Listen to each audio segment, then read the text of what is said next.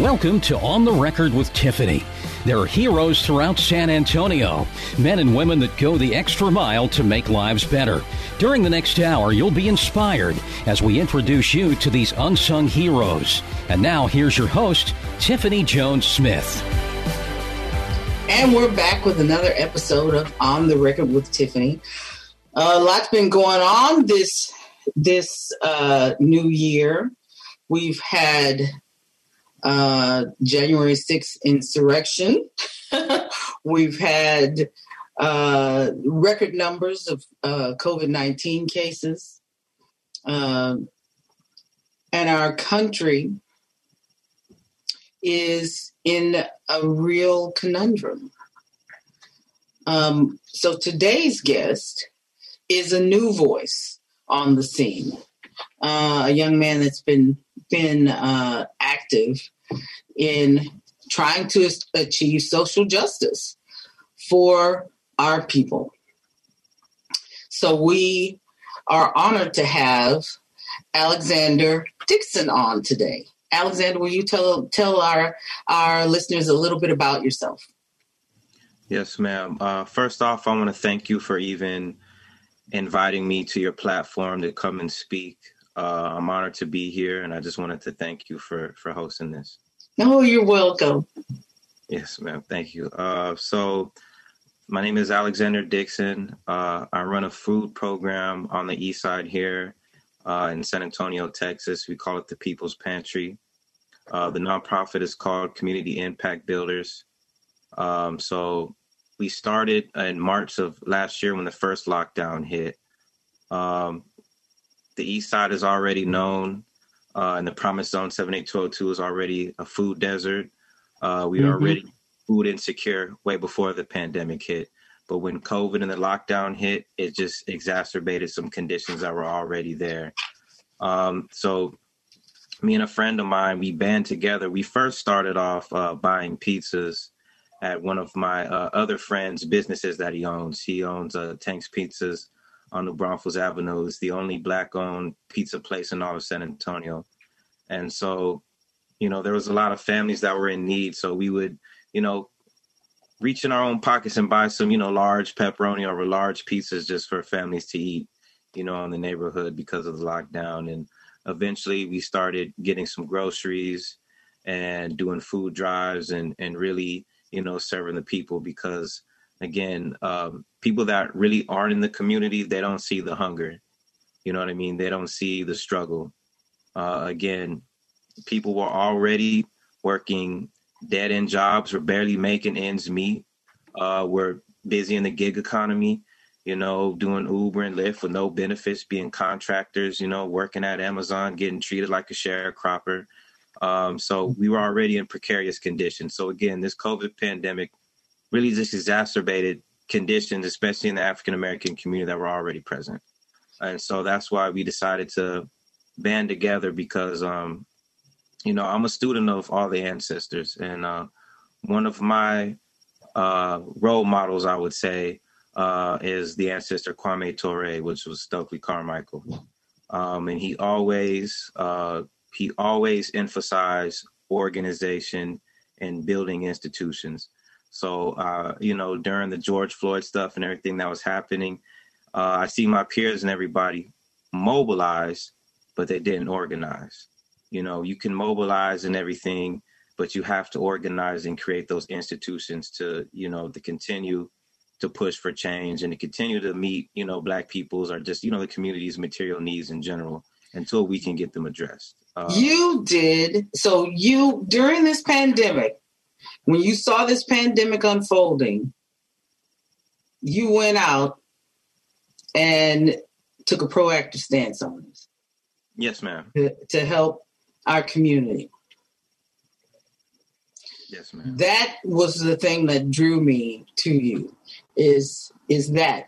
And what's funny is that it's funny that you would mention Stokely Carmichael because when I was your age, like in my early 20s, I actually was in a sociology class, which I took with my husband. Didn't know he was going to be my husband at that time. We weren't even dating. I just thought he was cute. But we took a class together, and that was one of the speakers during that class. And so it really had an impact on the two of us in regards to, our position and place and not an onus on us, but this is something that was taught to my generation, which was, hey, we can only get so many of you to college and through college. So when you get your behind up there, you do everything you can do to help the next person behind you. Absolutely. That's what we should do. That's what every other people group does. But what I have seen is a lack of that amongst us. So when I saw that you were out trying to make a difference, I was like, we need to get him on our platform and let people see this kid. I know you're not a kid, but everybody should see that. And our job as the ones who are a couple of steps ahead of you is to make sure that the path is clear. And especially right now, with what we see happening, it's going to take all of us. Yes, ma'am. It's going to take all of us. And the people who are, in my generation, people are like, no, they're being too vocal. You can't be too vocal. There is no such thing as too vocal. You all have done nothing except try to make sure that your children don't have to go through the same things that our children are going through. I look at you, and I have two nephews that are adorable. They are 11 years old and 5 years old. And one day they are going to be, and instead of adorable little boys, they're going to be handsome young men.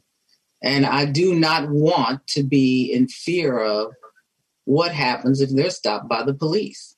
Yeah. We shouldn't have to have a separate conversation with our sons about what to do when the police stop you. Not if, when. Yeah.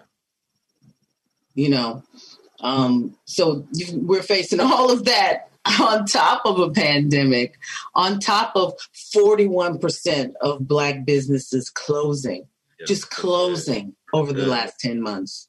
Yeah. So that's huge. That's a huge economic blow to the Black community. So when you saw all of this, you started buying pizzas and you started a nonprofit.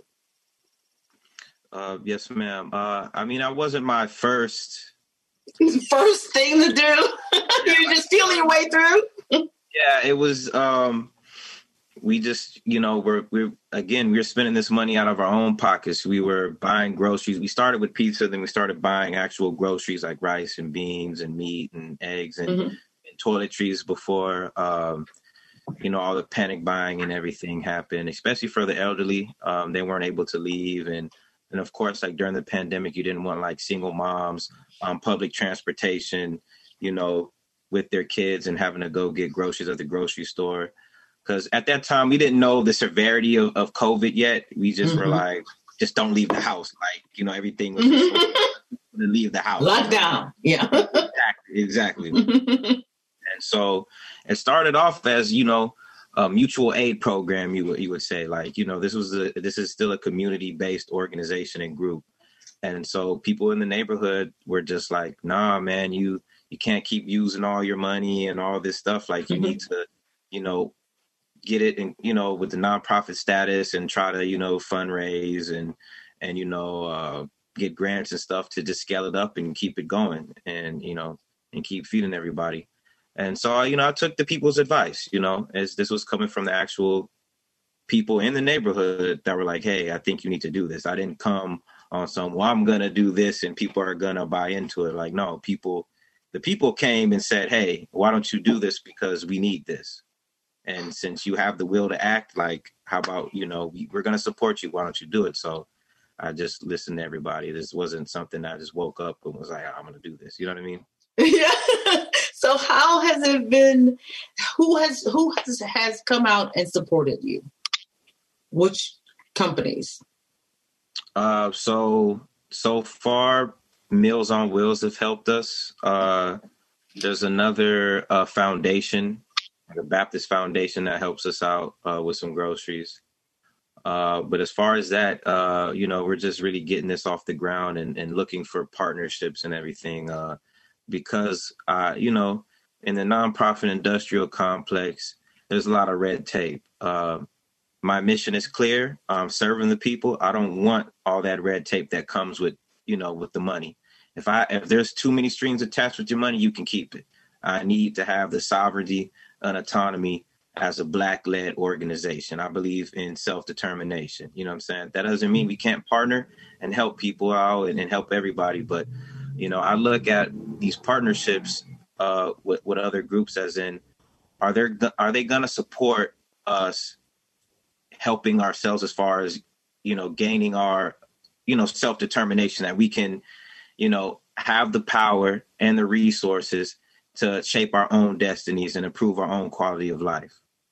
And so some organizations, I wouldn't deal with just because I know there'd be too red tape and too many strings with the money. I'd rather keep, our autonomy and keep the mission really going for the poor and working class folks in the neighborhood. Say the name of your nonprofit again. Community Impact Builders. Community Impact Builders. So what made you come up with that name, Community Impact Builders? Because it's wide open. You can do so much with that. Yes. So what inspired that name? So to your point, I did want it kind of nebulous, just because, I don't want to pigeonhole us into one thing and into just a food pantry. Right. Yeah, that's just one of our programs, Right. The People's Pantry is just one program under, Community Impact Builders. But there's some other programs that, eventually I want to build. But this one is more serious and more pressing right now at this moment because there's food insecurity. And, a lot of jobs aren't coming back. We might be staring down another lockdown. The economy is still in flux right now. The supply chain is still getting affected. There's still shortages and there's food prices and inflation that's happening this year. So I'm trying to really focus on, at the end of the day, people have to eat. If we can't even feed ourselves, then what actually can we do? If we can't feed ourselves in every other problem, we can't even handle, because we can't even handle our daily needs. So we have to get back to the basics. A lot of people, they get too theoretical and, and some other stuff. And it's like, hey, you have to take care of the actual foundational needs. And we all have basic needs: food, water, clothing, shelter. You can't deal with the esoteric when there is no food on your plate. Yes, Yeah, all the other theories and everything outside of that. I mean, like I told, some of my folks that were, protesting during the George Floyd things. And so my thing is march and protest. That's other people's stuff, what they do. I don't really believe in marching and protesting, honestly. I believe in direct action. What I'm saying? If somebody was, evicting people, then, we'll, wall ourselves up and stick together and try to keep them from, evicting people. But as far as just marching and protesting, that's not really my thing. I mean, at the end of the day, the cops out there, they're going to brutalize you. They got the power to brutalize you. They're going to call you a Black Lives Matter Antifa terrorist. Now they can arrest you, brutalize you, and put a jacket on you. And now they can really, bother you. You're in the system. Now they can watch you exactly what you're doing as far as marching and protesting and But all see, your other factors. I kind of share your sentiments on marching and protesting. I don't have a problem with anybody marching and protesting. That's just not my American right. That's just not my but I'm about policy change. Yeah. If you want to change something in this country, you don't ever have to march and protest. You simply have to be able to write legislation and change policy.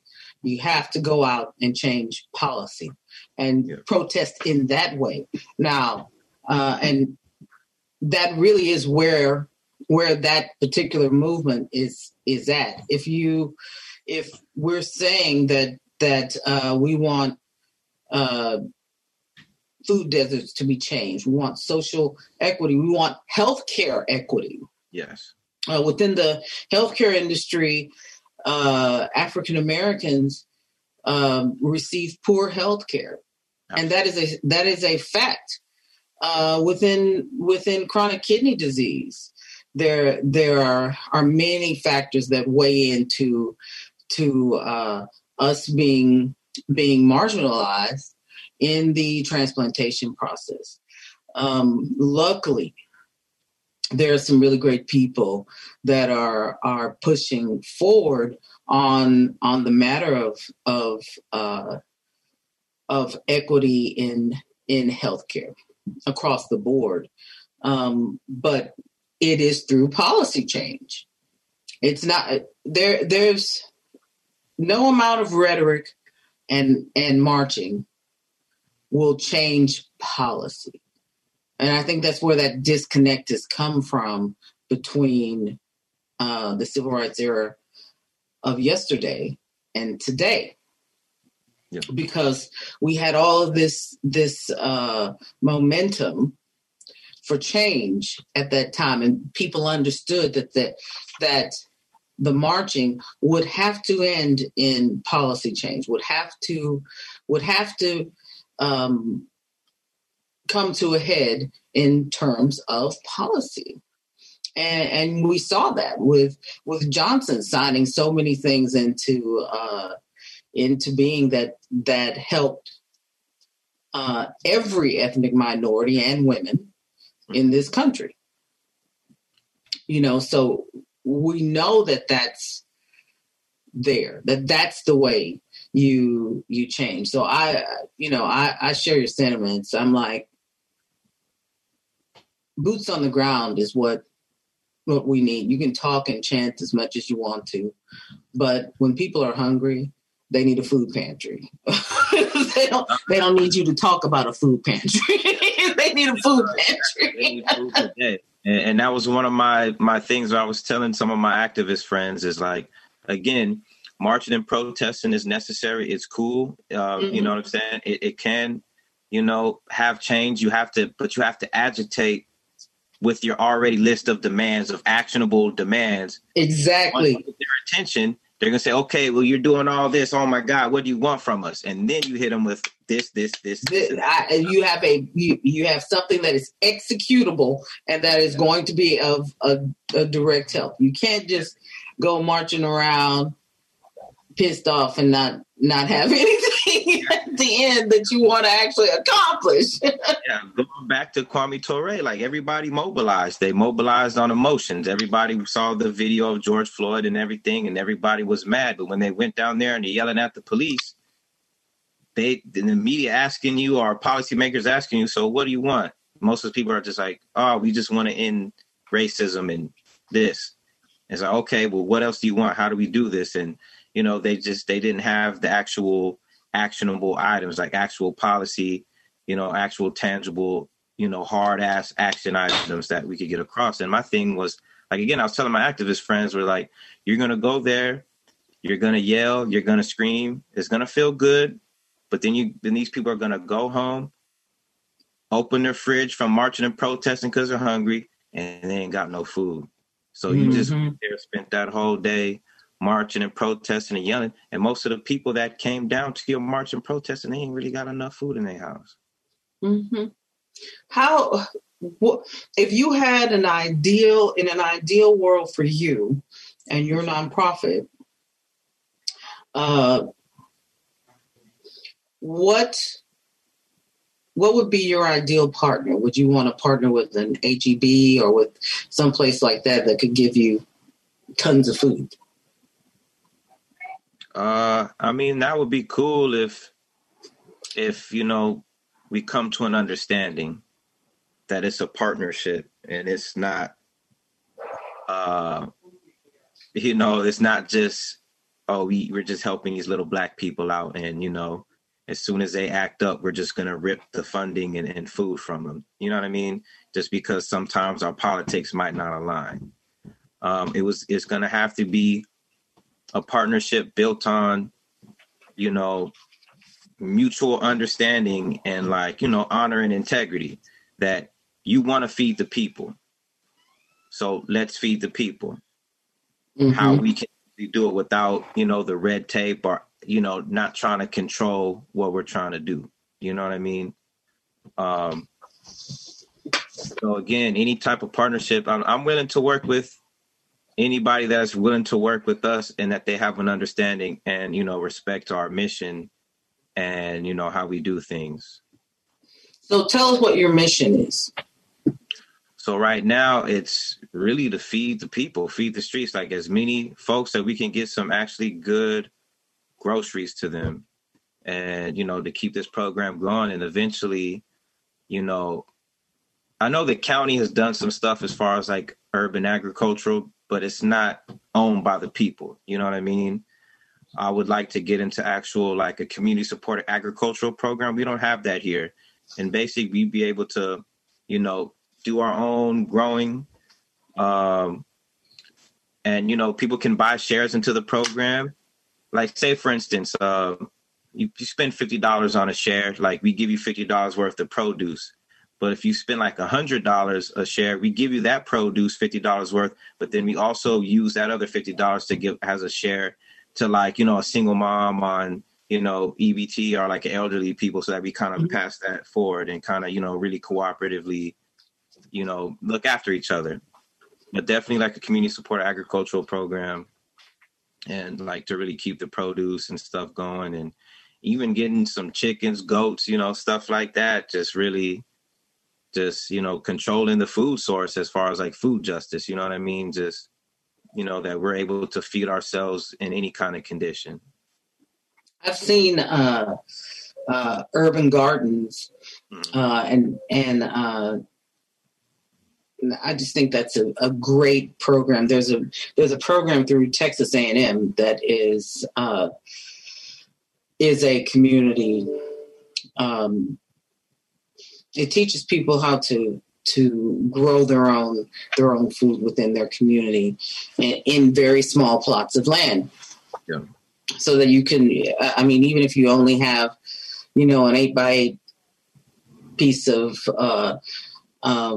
land or, section in your yard, you can grow a lot of food in that little bitty space. If you plan it out, you really can teach people a lot about food. Like we can answer some of the problems that we have with food deserts within our community if we're willing to get out there and garden and do some of the things that which is relaxing and fabulous. You can definitely improve the quality of your life and the quality of the lives around you with ideas like this within the community. Have you worked with any of the other East Side organizations like SAGE? I haven't worked with SAGE. I'm not too. I know what SAGE is. I know who they are, but I have never spoke with anybody from SAGE like that. I created the COVID-19 resource hub. I did that for Ella Austin as a contractor. So I did that during the summer when the pandemic hit. You just came up with all of this stuff by yourself, you and your friends? For the most part, yes, ma'am. I just, I marvel at that because that level of ingenuity is what we need within the community, because there is such a deficit right now that, and there will be for some time to come. This COVID-19 is pushing people into acute kidney injury. And what that is 46% of the people who are admitted into the hospital with COVID-19 will leave the hospital with some stage of kidney disease. If that's the case, and that is the case, then what does that look like for the general population? Because the general population that gets COVID-19, because with kidney disease, you do not show a lot of symptoms and you don't feel bad. So you could be nearly in renal failure and function just as you do right now.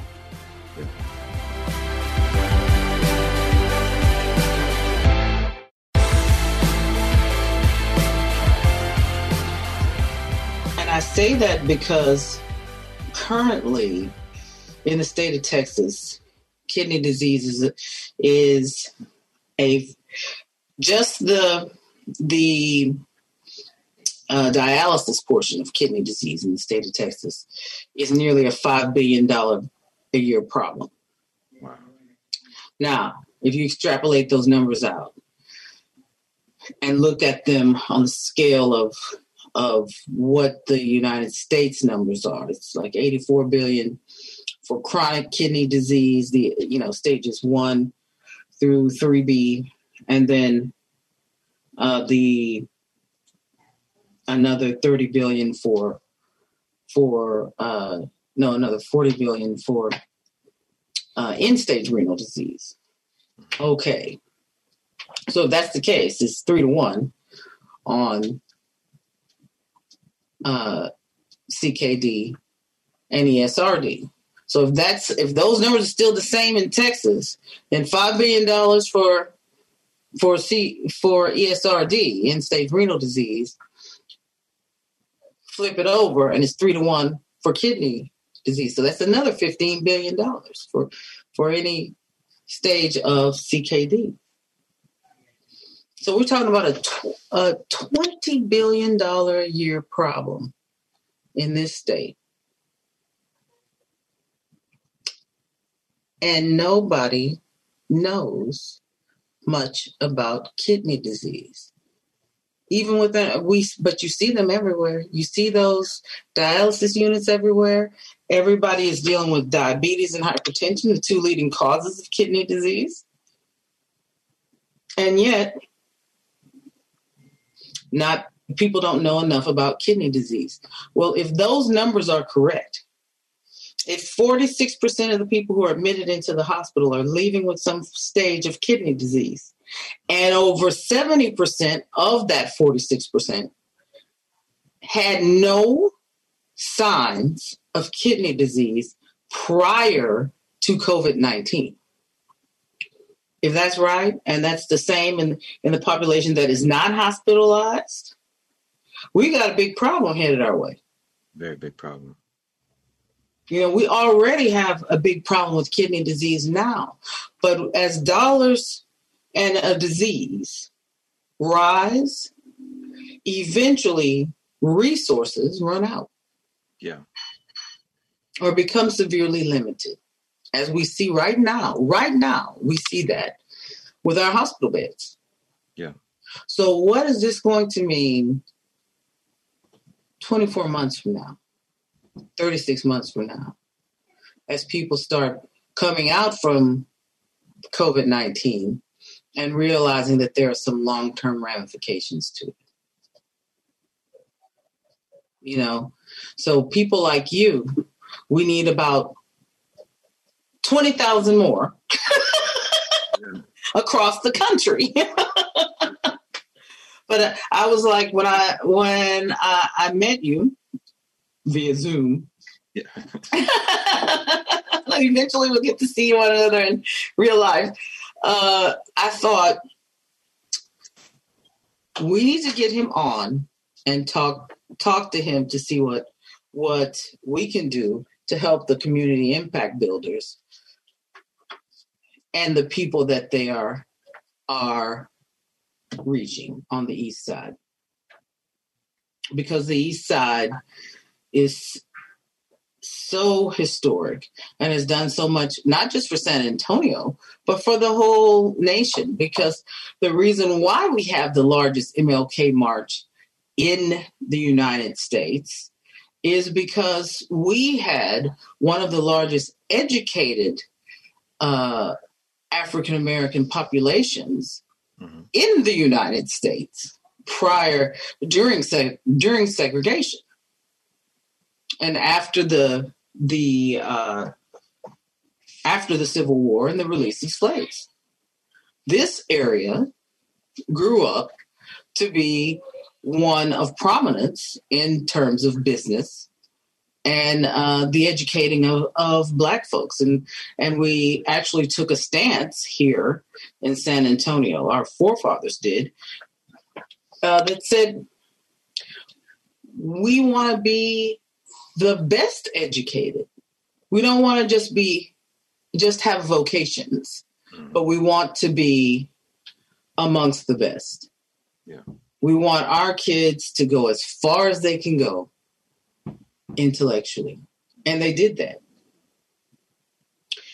So that, we have a strong legacy in history here to be proud of.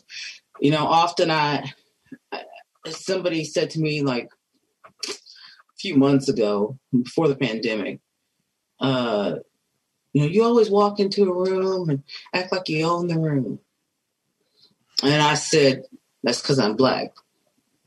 You're Black, you better walk into a room and act like you own it, because there may not be a single other person in that room that will treat you with respect. So if you want to, you got to just step up. Yeah, you got to demand your respect. That's right. You've got to step up to the plate and let people know you're not inferior. You're not a minority. You're major. You're not minor. You're major. So they were like, oh. But when I saw you, I thought, and I was listening to what you were saying to those politicians, I was just tickled to death because I thought, one, you reminded me of my husband because my husband was like that when he was your age. That was when we met Stokely Carmichael. My husband was basically like that as well. He was asking like questions that the other panelists were completely stumped. It was just like, yeah, you guys everybody wants to get together and make all these big claims. Yeah. And that's true. We run into politicians often who give a lot of lip service to helping communities, but yet we're watching those very same communities deteriorate year after year. Yeah. And, administration after administration across the board. Yeah. So, what do you say to this incoming administration? Everybody's very hopeful that this is going to be different. I'm hopeful, but there has to be a plan. Yeah. So, what do you want to see happen to address your food deserts on the East Side in our community? So that's a good question because on the East Side, in the neighborhood, that we do our food distributions and everything, it's still designated as the Promise Zone, as federal Promise Zone under HUD. We have that designation, I think 2024 or 2022. And so now we have a favorable federal administration, and we also have, a Black woman at HUD. So hopefully she's favorable to us as far as understanding, our plight and, the resources that we would need. But I'm trying to see if we can leverage some federal dollars and get some more help to have these resources come in to really, help with the food insecurity as far as, with the community support agricultural thing, get some space as far as the pantry to be able to have like some refrigeration space. We don't even have a lot of refrigeration space community wise for that, and maybe, invest in some cooperatives. How many families do you serve right now? So right now we're able to, for the capacity that we have as far as the food, we're serving about 60 families, and the average family size is about like 5. It's a lot of people. Wow, that's a lot of people. Yeah, I mean, I have pictures and everything. I mean, it's to the point last week when we did a distro, there was a lady, she was living in a house with 15 people, and 11 of them were children. Wow, so you're serving about 360 people. Yeah, we're feeding a lot of individuals in the household. So you went from feeding nobody to feeding 360 people. Well, no wonder you had to stop. Just how many people can feed 360 people out of their own pocket? Yeah, I mean, we try. I mean, and the need is growing. The word is getting out, and people are relying on, our pantry because we're right on Hayes. Like, we post up right on the block, a lot of. What's your address? 902 North New Braunfels. We do it on the side of my friend's business, on the side of Tank's Pizzas, right where the Hayes Food Mart is. We do it on the opposite side.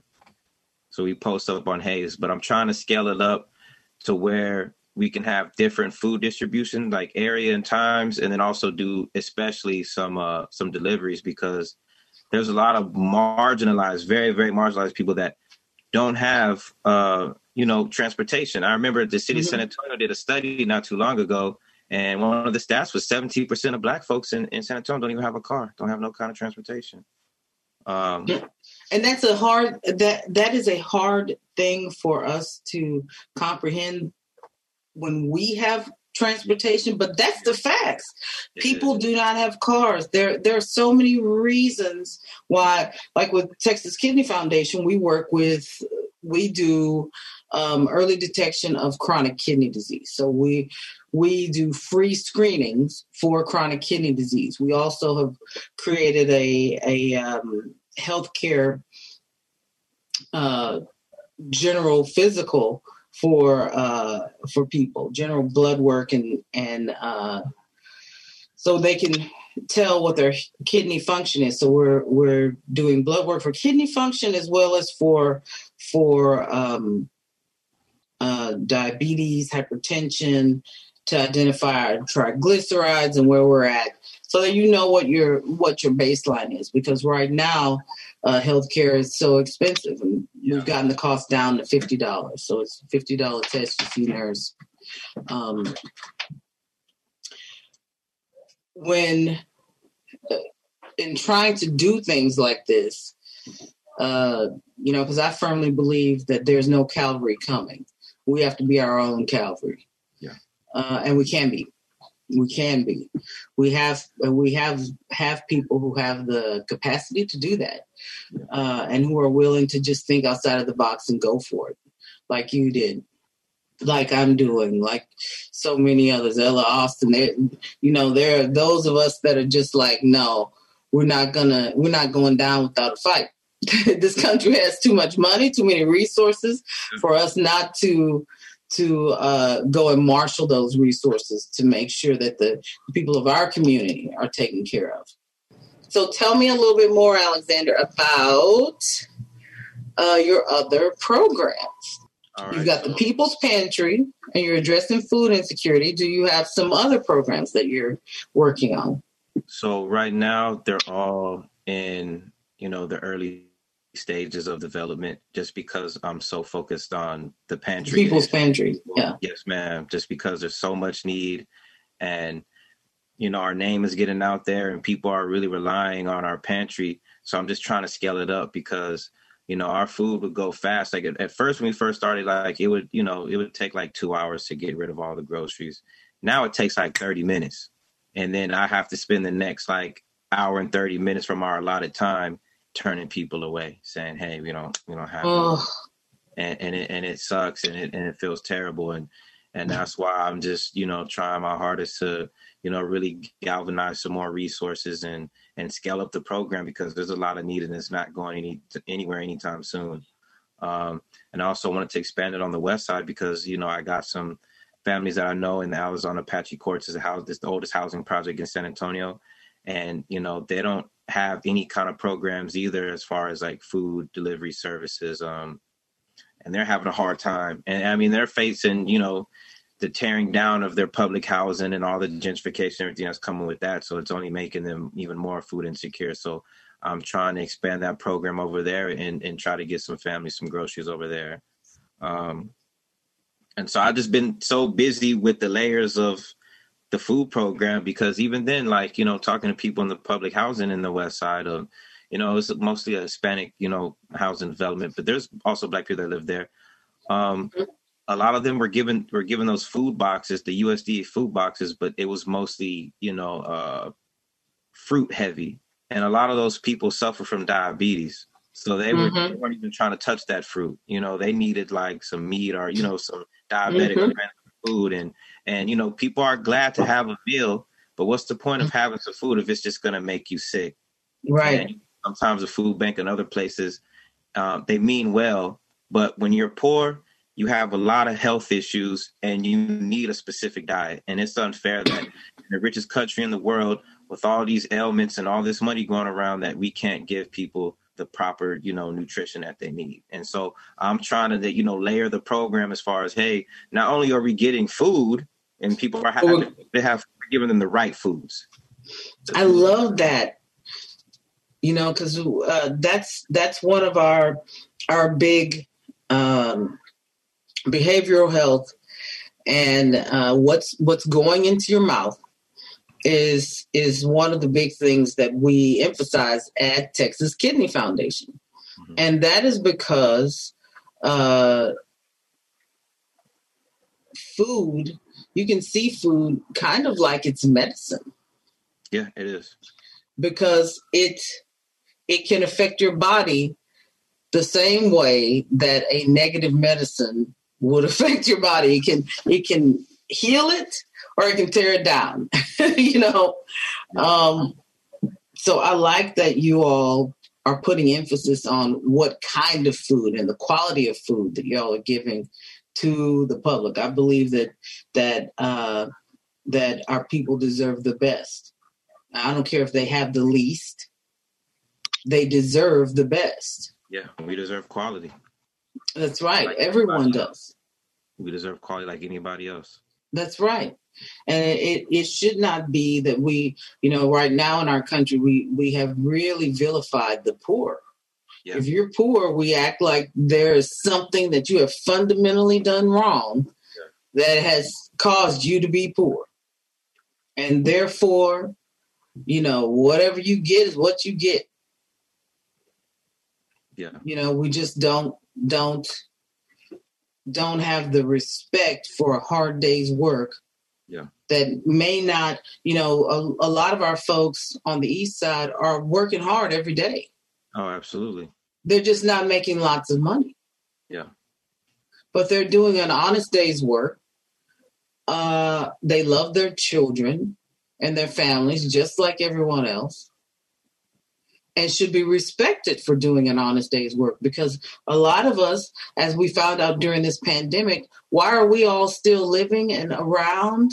Because of the cashiers and the checkout men and women and the janitors, the people who are cleaning everything. Yeah. They're the reason why we're still all around and able to live and breathe and do. So it's not the lawyers and the doctors and the engineers, but it's actually those folks that are on the front lines of keeping our lives good. Yeah. And keeping food flowing and keeping all of the things that we need moving. Yes, doctors are very important, and so are nurses and the healthcare professionals. But if there's no food and if everything is filthy, the doctors and nurses and healthcare professionals can't do anything for you. No, they're going to be overwhelmed. You know. So when I look at what you're doing over at Community Impact Builders and the People's Pantry, I want to see you guys flourish and everybody help you in whatever way that they can. What do you want to see happen in the next 100 days, in the first 100 days of the Biden-Harris administration? Because that to me, looking at them, they provide a lot of hope, especially in the chaos that we're experiencing right now. Mm-hmm. So let's, I see people, yes, they're divided, but I see the opportunity for them to come together on this. So what would you like to see in the next 100 days in terms of our East Side and how it's impacted? So the first 100 days in their administration, I definitely would like for them. I mean, I know they're working on a COVID package right now, but I would definitely like them to allot some federal dollars into Black communities, not just saying, I want, how can I put this? I want race-specific policies for Black people. We've had a specific race problem done to us, and it's going to only be rectified by race-specific policies that's going to target our needs. So I would like to see them, putting dollars into, federal programs for Black people, like a jobs program, to help with employment. I know there's young Black youth unemployment is 70% something crazy like that. So a guaranteed federal jobs program. I would like to see, student loan forgiveness,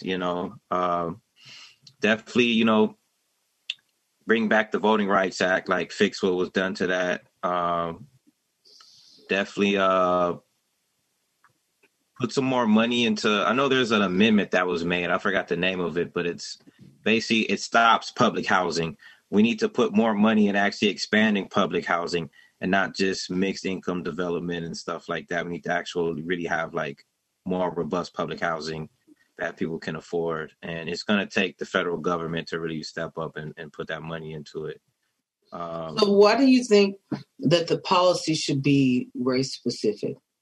Because sometimes when I'm looking at this, I see poor, the way we treat the poor, period, whether you're Black, white, Hispanic, if you're poor, you got a problem. There are 140 million poor people in the United States. So when we're looking at policy, because policy tends to be just across the board. It's not, there aren't a lot of policies that are race specific. So if we're, especially in regards to food insecurity, although I would think that it would be, that you could do something like that, but it would be more regional. I'm just thinking it through. and I'll explain my reasoning with this. We've always had so-called universal programs, but on paper it's universal, but when it's implemented, it's not implemented where it's actually benefiting Black people for the most part. And why I say race specific is because we've had specific issues happen to us. Reconstruction and all the fallout with that was race specific. Jim Crow and everything was race specific. The FHA loans, all that stuff was race specific. So I can't do something specifically, say if I do something specifically, to your body part, say I break your arm specifically, but I'm trying to bandage your foot. I specifically broke your arm. If I'm not specifically going to, take care of your arm, it's always going to hurt. Now your bone is broken. Your blood might get infected. You might have to get it amputated. It's going to get worse if I don't specifically address that issue. Mm-hmm. And so, nothing was ever universal when it happened to us. You know what I mean? There was a specific, we come up for Black folks, or we're discriminating Black folks, or we going to do this to Black folks. Everything was always specific to us. And even then, with, Franklin D. Roosevelt and all those New Deal stuff, even though it was universal on paper, they were still racist and specifically kept Black people out. So you're going to have to just specifically do this. Like, they know everybody has taken history. We've been here 400 something years, and we've contributed to this country for 400 some years. And, we deserve our justice and we deserve fairness. You've been listening to On the Record with Tiffany and my special guest, Alexander Dixon. Alexander, tell everybody how they can get in touch with you and what they can do, what you need. Okay. You can reach out to me at Community Impact Builders on Facebook. You can also reach out to my email. It's Alexandre, S as in Sprint, Dixon, Dixon @gmail.com. And, we could just use your time, your help, any kind of resources you have, as far as if you know somebody that knows somebody somewhere, send them to us. And we'd love to sit down with them and talk and see what we can do and help build this program and grow this program and sustain it for the people. You've been enjoying On the Record with Tiffany. We encourage you to share these stories with friends and family. You can listen to other shows by going to 930amtheanswer.com. And join us next week for On the Record with Tiffany on 930 AM The Answer.